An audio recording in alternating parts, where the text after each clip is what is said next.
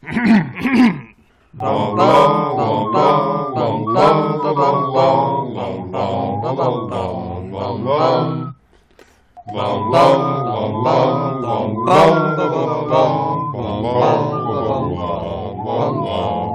back to our podcast within a podcast, pottering around the History of Magic exam of Mangum Reads.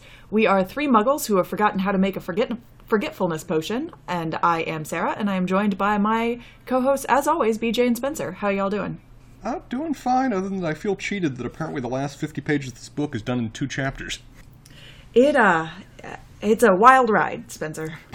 You might say that you have been thrust through the trapdoor on this Tuesday. No, I wouldn't, but thank you for putting it that way, Vidya.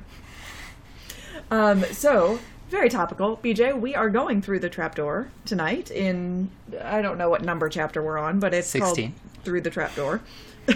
And as always, we have a couple of segments. I have a rapid fire recap for us, and then we have maybe some wordplay, maybe something else. I don't know what's going on over in BJ's just talk about corner books. of the world. And then we have newbies notes from Spencer, and I will award house points, which are fully my domain.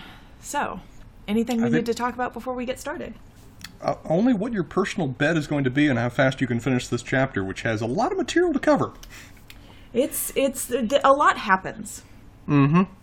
With a lot of frantic momentum attached to it. Well, we'll see. So, spoiler, there are a couple of 2-word sentences in this. Fair. It's a lot of short sentences in this chapter. I can guess what you're going to cover in those little sentences. And I would make a small bet that happened will be at least one of those short sentences. I'm scrolling through my notes, and half of that is true. All right, so what's your bet? How long do you think you're going to take to summarize this chapter? I am going to say I can do 1 minute, 56 seconds. 56. You sure you don't add some milliseconds attached to that? All right, 1:56. The clock is ready at your pleasure. All right, so we come into the chapter and exams happen. And while Ron and Hermione are not particularly worried about Voldemort and Snape, Harry's scar won't stop hurting. He has a sudden realization that the way Hagrid got Norbert's egg was a bit dodgy. Turns out he got the egg from a man down at the pub who was very interested in Fluffy. Panic ensues. Snape knows how to get past Fluffy. They run for Dumbledore, and McGonagall tells them that he's just left for the Ministry of Magic. She is also unconvinced by their story, although flabbergasted that they know about the Philosopher's Stone. They run into Snape, who is, Snape. After failing to get a watch on Snape and to keep a watch on Snape and getting kicked out of the 3rd floor corridor, Harry decides he has to go through the trapdoor. Ron and Hermione are, of course, going as well. They leave that night, but are caught by Neville, who is ready to take a stand. So they have to Petrificus Totalis him, and they get to the corridor and play Fluffy to sleep while with the owl whistle Hagrid gave Harry. They make it down the trapdoor and land in a plant, which turns out to be Devil's Snare, Professor Sprout's challenge. It almost kills Ron. Hermione briefly forgets she's a witch, then blasts it with fire. Flitwick's challenge is flocks of enchanted flying keys. They have to fly on broomsticks to catch the right one to unlock the door. McGonagall's challenge, giant transfigured chess pieces. As they have to play their way across the board, Ron marshals the effort and sacrifices himself to get Harry and Hermione across. Quirrell's challenge, a troll that is thankfully already out cold. And then Snape's challenge, which is a riddle, with potions ranging from deadly to innocuous to flame retardant. Hermione figures it out, sends Harry through, and goes back to deal with Ron and get help. There is an inspiring speech before he goes. Harry takes the potion and goes through to the final chamber, where he's faced with not Snape and not Voldemort. 140 flat. Whew! Damn! Well done! I'm impressed. And I feel like I would have been poo-pooed, to say the least, if I summarized the chapter in any bit of that brevity. Admittedly, just saying Snape being Snape, while very descriptive, is also cheating. I knew exactly what you meant. I could assume very well from that description, but still cheating. Well, to be fair, Snape didn't do anything, super important in that interaction. No, just presumably being the whole big bad of the story until, the last sentence of the last line of this chapter. Fair. So, some details left out. I would argue they're not salient ones. So, BJ, what do you have for us? So I have a few things that kind of jumped out at me, and have absolutely nothing to do with the book or anything else, but I'm pretty sure they didn't jump out at you guys anywhere near the same way, and also a little bit in terms of word things. So we all agree that the intended audience is a fairly young audience. Sure. And I think we would all agree that presumably the students are of the age of the audience. Basically, they're like 10, 11, 12, something like that. Why are they making snuff boxes? This is hilarious to me that they're turning mice into snuff boxes and what snuff is.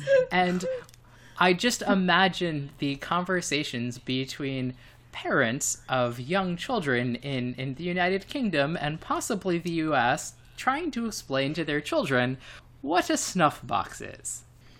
And per our off-pod conversation, it might surprise you to know that snuff boxes are surprisingly common among some Orthodox Jewish populations. Anyway, so that thoroughly amused me, and I thought was a very funny, thing that J.K. Rowling just sort of chose to do. It was really remarkably... I laughed when I saw it, just because it was just so random. Of all the things that mice could be turned into, the image of a whiskered snuff box just tickles me. And it's just the oddest thing to have preteens just start making. Is that presumably none of them even have any concept of what snuff is. It's kind of died out as a popular thing back in the 1800s. But sure, snuff boxes, why not? Why not make drug paraphernalia? That's not going to go wrong at some point with a bunch of young teenagers. Hey, if it's old enough, it's no longer drug paraphernalia. It's history. Sure. I feel like some old Transfiguration professor started this whole system, and it has just in a pure English fashion continued down. And probably because he was a little hungover from the sherry one day at class and had forgotten to put together a lesson plan and pulled out a mouse and pulled out a snuff box and was like, okay, this is our plan for the day. Here we go. I have to now ponder whether if the mouse turned into snuff box actually has snuff inside after they transfigure it, does that get them more points, or concerned about whether they can turn the mouse back? Well, I guess the other side of it is, with these transfiguration spells, can you make anything? Not gold. But anyway, yeah, not gold. So maybe that'll be in the questions portion. And then the other thing with the sort of history of things and traditions that make me very sad that I did not get my PhD in Finland is that there is at least one university that still awards a doctoral hat and sword when you defend. I have read about this, and it made me very sad as well. Yeah. So a couple of other things that just jumped out at me as really funny things about the history of magic and the self-stirring cauldrons, and that them being unhappy about having to learn about it, but this is probably one of the most useful inventions that they have in their lives right now. And so it's kind of a very boring history class, but then somebody wants to tell you about the inventor or invention of the smartphone, and you go, well, that's the most boring part. And it's really? You really think a bunch of 12-year-olds are going to say that's the most boring part of the history of technology?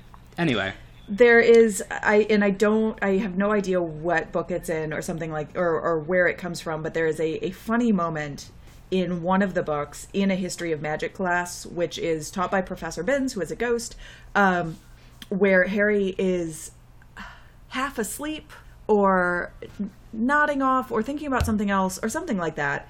And he sort of rouses himself enough to figure out that whatever it is that Binns is talking about, handled by a different professor, had at least the possibility of being interesting before falling back into the stupor that he finds himself in.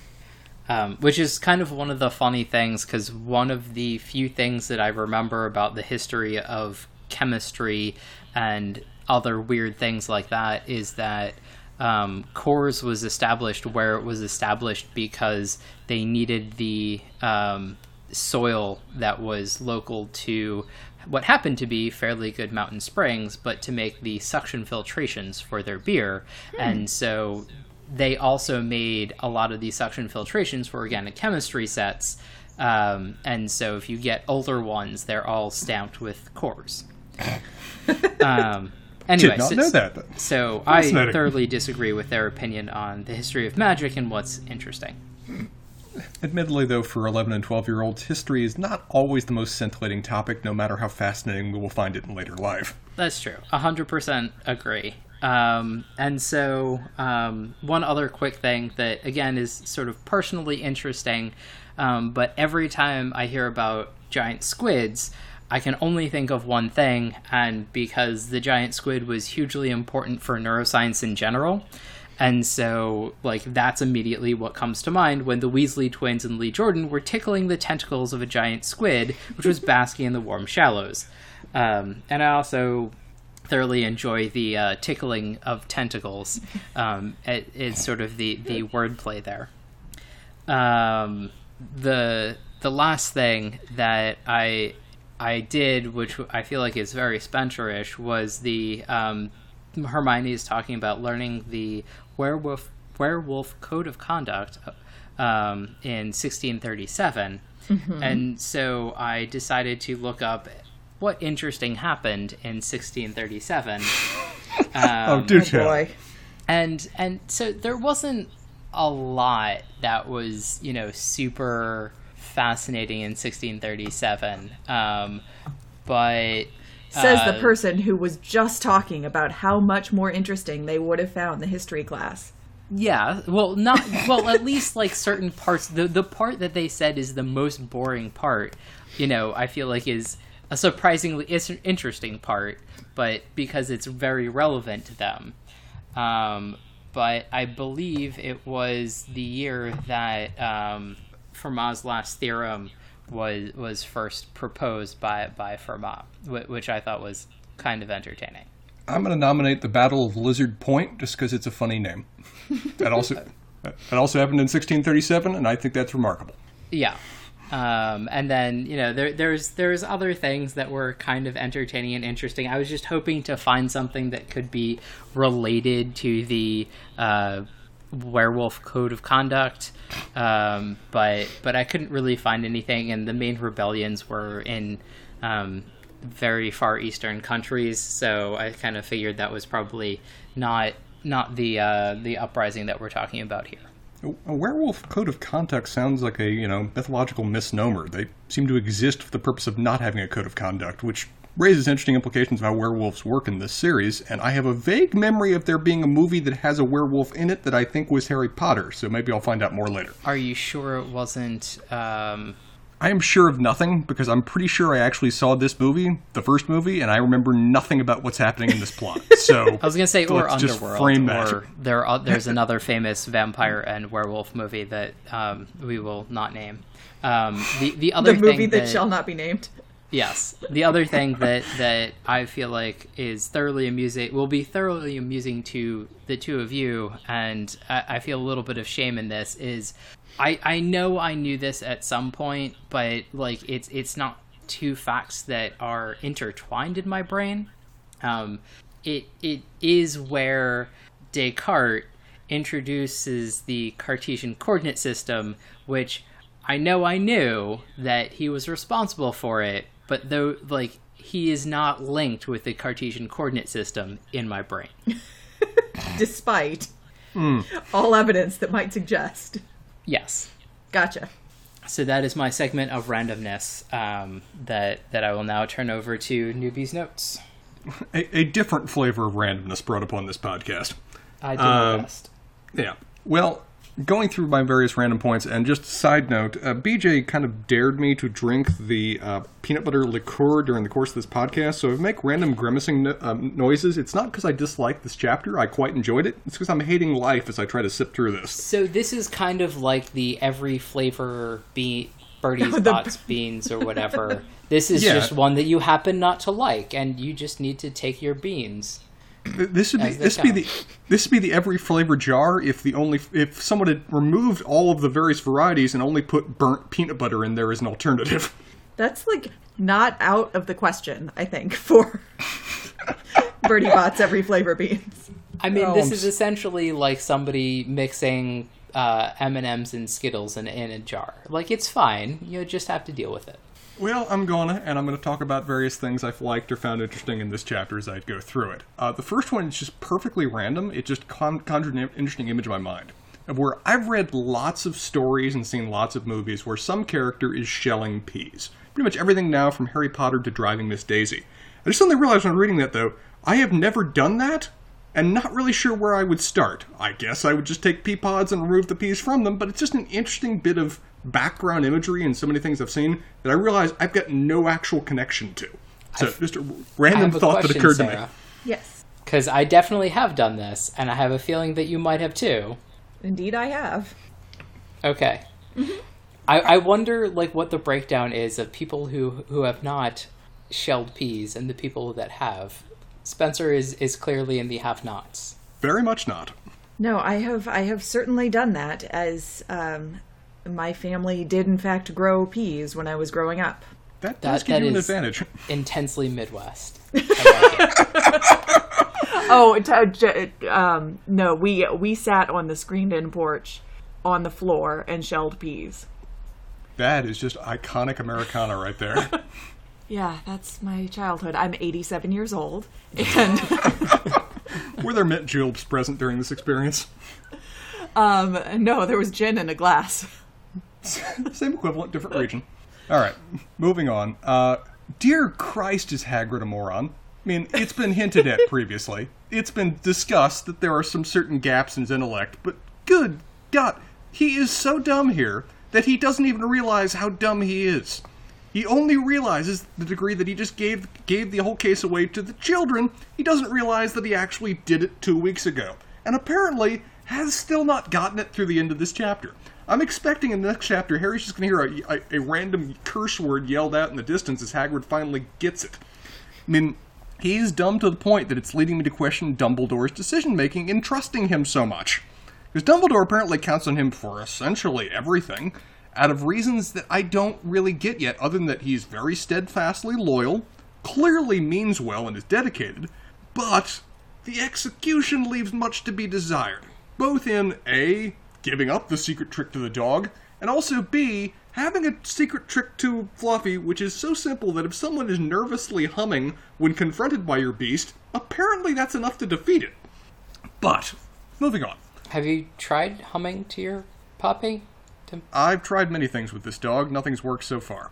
Okay. Another thing I liked about this chapter quite a bit was how well she builds dramatic tension, particularly for the first half. You really feel the frenetic energy of the characters as they're increasingly trying to find a way to fix this solution, and everything is falling apart as they go around them. She even structures it well in these very short little clip sentences that just, as you're reading them, you're feeling the tension build as the characters get more and more frantic to find a solution, find a way out of the situation. That's really well done. It loses a bit by the end as they're going through the puzzles, but even that feels a little bit more appropriate as they're going through a much more thought process of trying to solve these situations. I, too, have had a similar mindset to Hermione with respect to grade security, under the idea that if I'm doing well enough, they can't hurt me. That if I get 112 on my test, I can get away with other things because I'm in my own little unique category. Side note, it's not true in any sense of the word. They will I was going to say, that is 100% not true, especially if you don't do your homework. No. There are any number of ways that even the number one member of their class will just be utterly kicked out for the slightest possible offense in any stage of your career in school or elsewise. But I, too, had that mindset at that age that all I need to do is do well, and therefore I will be protected. Hermione clearly has that. She may find out that she's later wrong, but it's still a cute moment. This was also a really wrong time for Neville to grow his spine. I'm proud of him. Kudos to him. He did well. He straight up said, "Come at me, bro." And I'm legitimately proud of him for that. However, again, pick your battles. This was not that moment. It did not work out for him. Sarah, I'm very much amused that you said, Snape does what Snape does, while at the same time you recited in Latin the spell that Hermione uses on him. Priorities. I felt like that was more important. It was. I'm curious how that spell works, and I'm going to ask that later during the questions, because just leaving a guy completely paralyzed on the floor has so many ways that can go wrong going forward. But again, I'm kind of impressed to see that Neville has the most clear character arc in this story in terms of character growth. That he has come the farthest and probably only has farther to go, assuming that his trust in his friends hasn't been permanently destroyed by what they just inflicted upon him. It's just life lessons, Spencer. Life lessons, that if you get in our way, when we choose to say that you're in our way, we will paralyze you and leave you on the floor with barely a word left behind you. I hope you learned something from this. In terms of I'm continually amused by the Greek mythology references in this, and just the little addition of the harp was quite fun for me, because when you throw a harp as a means of getting around a three-headed dog that more than vaguely resembles Cerberus, you've got elements of Orpheus in the underworld, you've got elements of Io and the Argos, the 100-eyed monster, and Hermes putting it to sleep by either telling it funny jokes or playing it music, depending on your interpretation. And so I'm again very much amused that this world seems to be very firmly grounded in various bits of Greek mythology. And again, this is a world where apparently all magic and all stories about magic is true, and I love the implications of where that eventually leads. This chapter also very clearly demonstrated that our trio is a wonderful trio and would be entirely useless if they were not together. That they have incredibly remarkable abilities that complement each other and are helpless without other people to balance out their deficits. That, example laid out, Hermione is utterly brilliant, but very easily flustered to the point that two of her friends nearly died because she forgot that she could conjure fire. I do enjoy that the characters even pointed out there that, dear Christ, I'm glad Harry's good under pressure because one of us isn't. As for the puzzles themselves, I'm very glad that I'm not there responsible for trying to save the world, because between chess and word games, Voldemort's totally winning if I'm the one that's responsible for trying to get us through this. Spencer, didn't you have to do word games on the LSAT? I did, and I studied for 3 months to do halfway bad at those. Just checking. Yeah, so if maybe the three of us are sent in there to be the, guys that are going after Voldemort, we'd stand a chance. But if it's just me trying to, deal with this situation, chess, again, it's going to take me so damn long that I may not even get through it. And as for the word games, I might just throw myself into the fire as a reasonable alternative. So what I'm hearing is you think that you're going to be the better one under pressure. Well, we know that one's not true. I'm more just baggage for this trip. What are you bringing to this situation, Spencer? I'm the guy just standing back. I'm just happy to be here. Thank you for inviting me. I mean, no offense, you Spencer. totally could have paralyzed me in the hallway and left me there as my role in this story. But I was going to say, I feel along. like you're more of a Neville here. Just, I fully embrace this label, and yet I'm so glad that I was apparently brought on to the end chapter. Not sure where you guys had to pick up the slack from not having one of the actual useful people present, but again, I'm touched that you decided to include me. And one of the things that I was going to mention is that Neville is sort of the, audience character. Oh, yeah. He's the stand-in.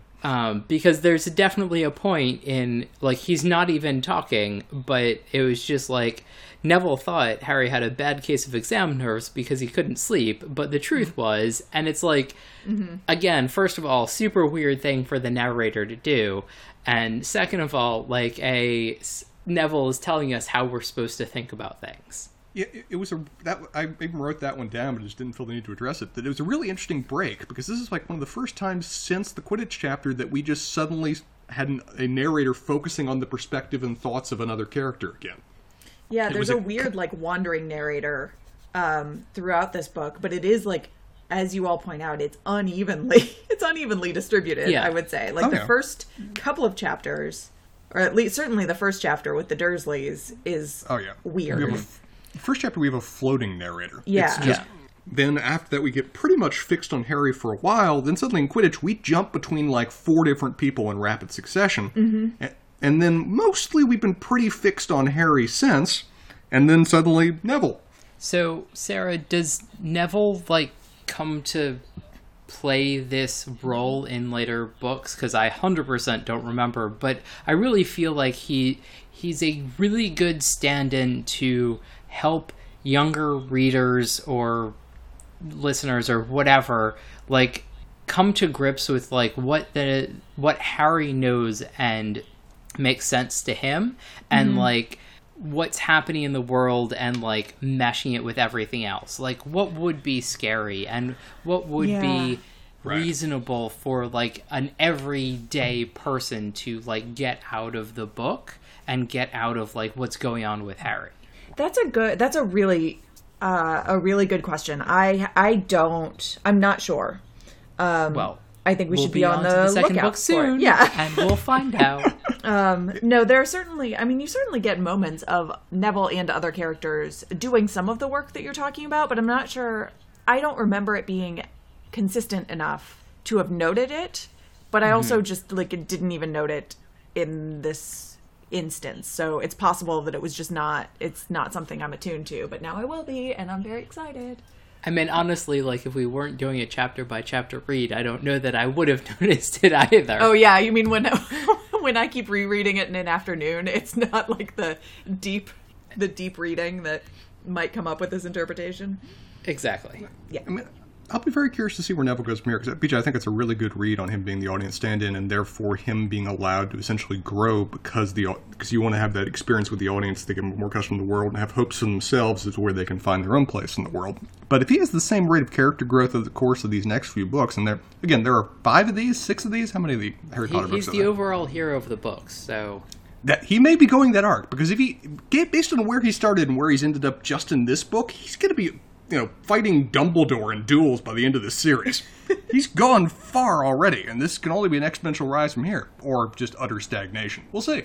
Last point for me on Newbie's Notes is mother puss bucket that cliffhanger ending. I'm sticking very rigidly to the rules that we have set for us, that I'm not reading a single word further. And this chapter's great because it just ends on its own page, so there's no risk of going further. That was going to be my next question, because my book definitely has this chapter ending on a verso page, and the next chapter beginning on recto, so it's right next to each other. No, I think I might have gotten those confused. I 100% am not surprised that you know those terms, and would be 100% surprised if any of our listeners did. So the chapter we just finished ends on the back of the page, and the next chapter begins on the front of the page. So it's real hard not to look at the very beginning of the next chapter. Well, luckily for Kindle, these chapters end on their own pages. They don't blend in with what's coming next. Excellent. So I do not know what's coming next. It pisses me off, but as per tradition, I'm going to wait until the next day we record and read about an hour before. So I'm not going to find out for a week what goes down in this chapter, but I'm really curious to know, because the ending is a very effective moment for, and this is most of my experience reading these books at this age, is that my dad's reading to me as I go to sleep. Mm-hmm. I'm looking at the shadow of the wall, imagining what's going on, and impish bastard that he is, he reads that ending and goes, okay, good night, Spencer, and just leaves. Yep. Goes totally. And he takes the book with him, because he knows otherwise that thing is being read tonight. So, this was a very effective chapter, a lot of plot direction, some well-structured degree of tension associated with it, and a very effective cliffhanger to have me ponder what's happening next. I'm assuming that a lot of my suspicions about a certain professor of the dark arts are going to be proven true going forward, but if so, that's been well foreshadowed and set up, and so I'll be curious to see how it plays out come the end. Well, I am very excited for you to turn the page, Spencer. My patience will carry me through. But I believe we are moving on now to house points. Yeah, so house points. Winners and losers of the chapter. I have a very clear idea of a loser. And Spencer, you have pointed this person out very succinctly for me. Hagrid, clear loser of this chapter. Dear Christ, Hagrid. All of his past sins coming back to haunt him in ways that he has not realized yet. So Hagrid is not doing particularly well for himself. The winner of the house points is a little bit trickier in this chapter, because Neville had a very brave moment, although he is now prone on the floor, which I think disqualifies him from being the actual winner of the house points. To be fair, Ron is also prone on the floor, which may also disqualify him from being the winner of the house points. So if I'm playing by those rules that I have just set up for myself in the moment, I think Hermione has to be the winner of the house points. in that she did not end this chapter either rigid or with a concussion? Yes. Okay. That is a criteria to evaluate this by. Harry didn't either, technically. That's true. I will say, though, that I was trying to do the math, so Hermione actively solved 2 of the challenges. Yeah, I was going to say, like, Harry is essentially completely useless. He's just going forward. Well, he got... Okay. They would not have been able to get through the flying key room without Harry present. That room was designed for him to As solve. quickly, at least. Well, would they have even been... A, he was the one that even recognized that they were keys. And B, they really take time to say that his unique skills and his once-in-a-generation ability are what let them get through this. I don't even think we've ever really seen that either Ron or Hermione have any particular skill at flying around on brooms. Hermione is terrible at it. Ron is fine. Hermione could use a Roomba. Hermione could use a Roomba. Okay. Yeah, I'm going to do Hermione. She got through the Devil's Snare challenge. She got through the riddle, which was a very tricky little challenge to be set by Snape. And then she also gives that sort of like rousing speech to Harry, telling him that he's a great wizard right before he goes into the jaws of whatever comes next. That was a heartwarming moment of her jumping up and hugging him, giving him that degree of inspiration, and then sending him off into oblivion as she runs to get the cavalry. Yeah, so I think she actually did the most this chapter. Well, again, given that the alternatives are A, guy who spoiled the entire plot, B, guy who's rigid on the floor despite bravery, C, guy who has concussion, or Harry Potter, it's a certain degree of elimination, but she gets kudos where she deserves. We also just didn't see a lot of characters in this chapter. Yeah. Well, we sort of saw them in very brief glimpses, but right. It would have been like a montage in a movie. No, yeah. I mean, the other major characters that we saw, it's McGonagall, who comes across as remarkably frustrating in this chapter, and Snape. Very capricious in terms of taking away house points, and the last chapter never happened. Yeah, it's one of those things where she has a line about, I'll take away 50 points, even though it's my own house. And I'm like, look, if I was one of the students, I would have to contain myself and say, you just took away 150 yesterday. I know you'll do it. You've got a proven track record here. Also, got it. We're already in last place. What are you going to do at this point? An interesting question that we have never figure out if you could go into negative points at any given moment. At that point, we reach the punishment stage. Filch? Have fun. You get to bring out the chains. So, all right. I think that's what we have for the chapter itself. What questions can I answer? Well, a question that I'm not going to ask you to answer, but I really wonder when chapters were written, because to have this chapter right after essentially a chapter where McGonagall just takes away house points like nobody's business, and to be like, well, I would totally do it, and it's like, yes, you just did. Yeah. Like, what? Demonstrated history. So, anyway, Spencer. Fair point. First question for me, and this is just a fun thing to ponder, anti-cheating spells. Mm-hmm. How do those work? Do we know anything more about how anti-cheating spells prevent the cheating? Because there's many ways that could play out. It seems to only apply in terms of written tests, and it's in their quills. Mm-hmm. But do we have any further explanation of how that magic functions? Do we? Is this more of a question for philosophers? Well, what is cheating, Spencer? We're opening up the next story with these kind of philosophical questions. I'm not honestly sure. I know that they come up at other points, mostly because people take exams again, and they frequently get mentioned in terms of the exams. But I don't know that we ever get what happens if you are trying to cheat. My impression, and I could be totally... So I'm sure they have to do something if you are trying to cheat in some way. My impression was that you were partially given them to protect against having brought in a quill that you might have enchanted in some way to remember and write answers for you or something like that. We get some evidence of quills that can do weird and interesting things later on. So I think that's part of it. But what type of cheating they're actually in the moment meant to stop. I don't know.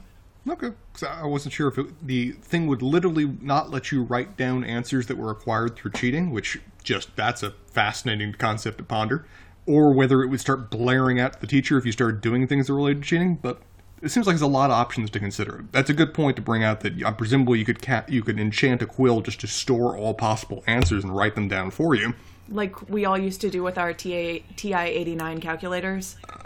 You are asperging my honor with these assumptions. You didn't play like really bad text-based games? Yes, I also put all of my formulas in there. BJ, you just assumed I had the slightest understanding of technology right there. I assumed that you would have gotten somebody that was willing to help you out with it, but sure. Also an assumption on your part. Oh, Spencer. I've got you guys now. Oh, Neville. BJ, next question for you. Yeah. So I'm going to just point something out, rather than asking a question per se. But actually, Harry isn't that great under pressure because he just says to light a fire. It's actually Ron that reminds Hermione that like she can make fire, and then says Ron says like it's a good thing that Harry's good under pressure, where it's just kind of like I guess, but it was actually Ron that was helpful. Mm-hmm. I had a question. There we go. About something earlier in the chapter. So when things are covered in classes and there are exams on them, like, are we to just assume that Hermione goes above and beyond? Or is this just sort of like everybody studied like all of these things? Or what, like, or is Hermione like Spencer-ish and the like just deep delves on like all of the things that could possibly be asked? Oh yeah, no, she definitely goes above and beyond. She's on the like weird, I guess it wouldn't be a Wikipedia spiral, but the wizarding equivalent. Yeah, a random library book spiral, and we also see that too, like the books she checks out for light reading. Yeah.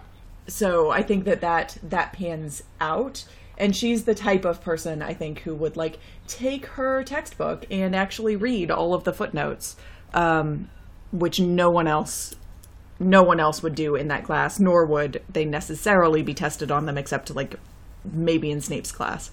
Gotcha. And then the other thing that I guess kind of, well, now that you bring up Snape, is so he's potions, and they know that somebody's gone before them and they have some potions that are partially drunk.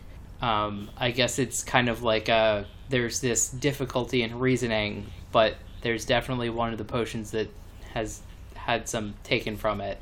So I don't know that we know that they can see that.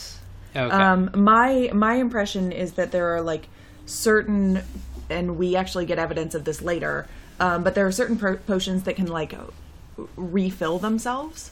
And so my understanding was that like in this system, those potions would have been like refilled and reset as soon as whoever it is that went through before them went through. Okay. And then the follow-up is it just because there are potions there that they assumed that this was Snape's test? Because, I mean, a logic puzzle seems very Dumbledore-ish. Yeah. I think that's the reason that they assume that. They turn out to be correct. Yeah. But I think that's the reason that they assume that. And I mean, maybe we learn some more things about Snape later that would solidify the idea that he would find that kind of test amusing. Fair enough. Maybe. But I don't know. People that he's fond of doing things to. Maybe. It seems like they had a degree of assumption just based on the prior tests about who was left. And it seems like they were assuming that Dumbledore was not involved in any of these. Mm-hmm. Yeah. And another follow-up that I just realized, are the professors that we have bet so far the only professors at Hogwarts? No, and that's a weird inconsistency in kind of what what these tests are, because we meet a ton of different professors later. Okay. Specifically, in your third year, you get to start choosing sort of elective classes. That'll be interesting to see. Can't imagine what a wizarding elective would be. I imagine the sky's the limit for that kind of thing. Indeed. All right. Question for me, BJ? Oh, sorry. I've been monopolizing with follow-up questions, but please. Paralyzed spells, or just really spells that affect other individuals. Mm-hmm. Do spells, in terms of their effects, expire over time, or do they have to be effectively disenchanted? Essentially, will Neville be left in the state that he is until someone finds him and removes the effects of the spell, or can spells wear off over time?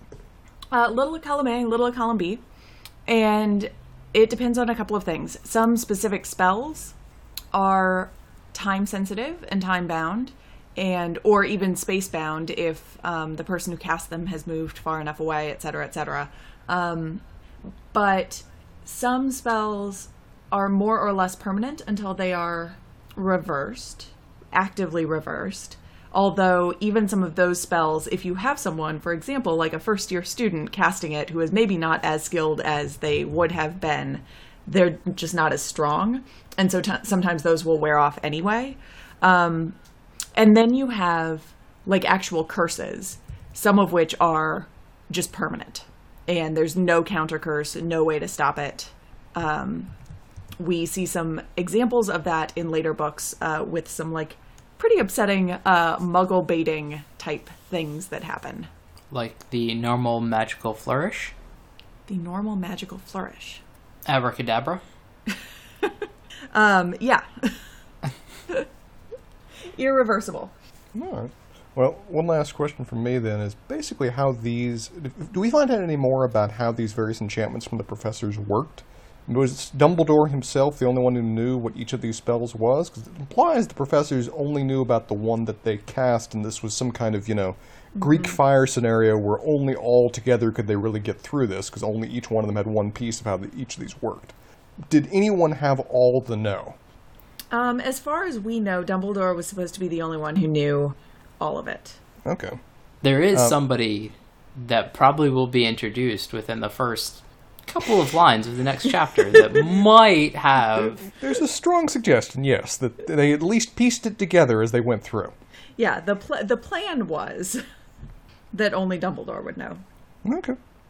Well, that is it for me, other than I'm excited to find out next week who the ultimate villain of this particular book of Harry Potter was, or is. Besides, I'm guessing, well, we know it's not Voldemort, or at least it's not Voldemort directly. It's presumably somebody who will be named, so... Oh, har. Very clever, BJ. Well, that seems as good a place as any to stop. All right, so next week we have the very final chapter of Harry Potter and the Sorcerer/Philosopher's Stone, which is entitled The Man with Two Faces. I'm excited. Which is very creepy. Man with Two Faces. Spencer is just learning this for the first time. Well, I'm afraid to... I don't know this because I'm afraid to move to the next chapter in case it tells me anything about it. All right, well, the next chapter is called The Man with Two Faces, and that is what we will be discussing next time. And it's probably a little bit less Hitchhiker's Guide and more something else. And excited to do it. Look forward to next week and our continuing reads. Till then, everybody. Have a good night, guys. Bye, y'all.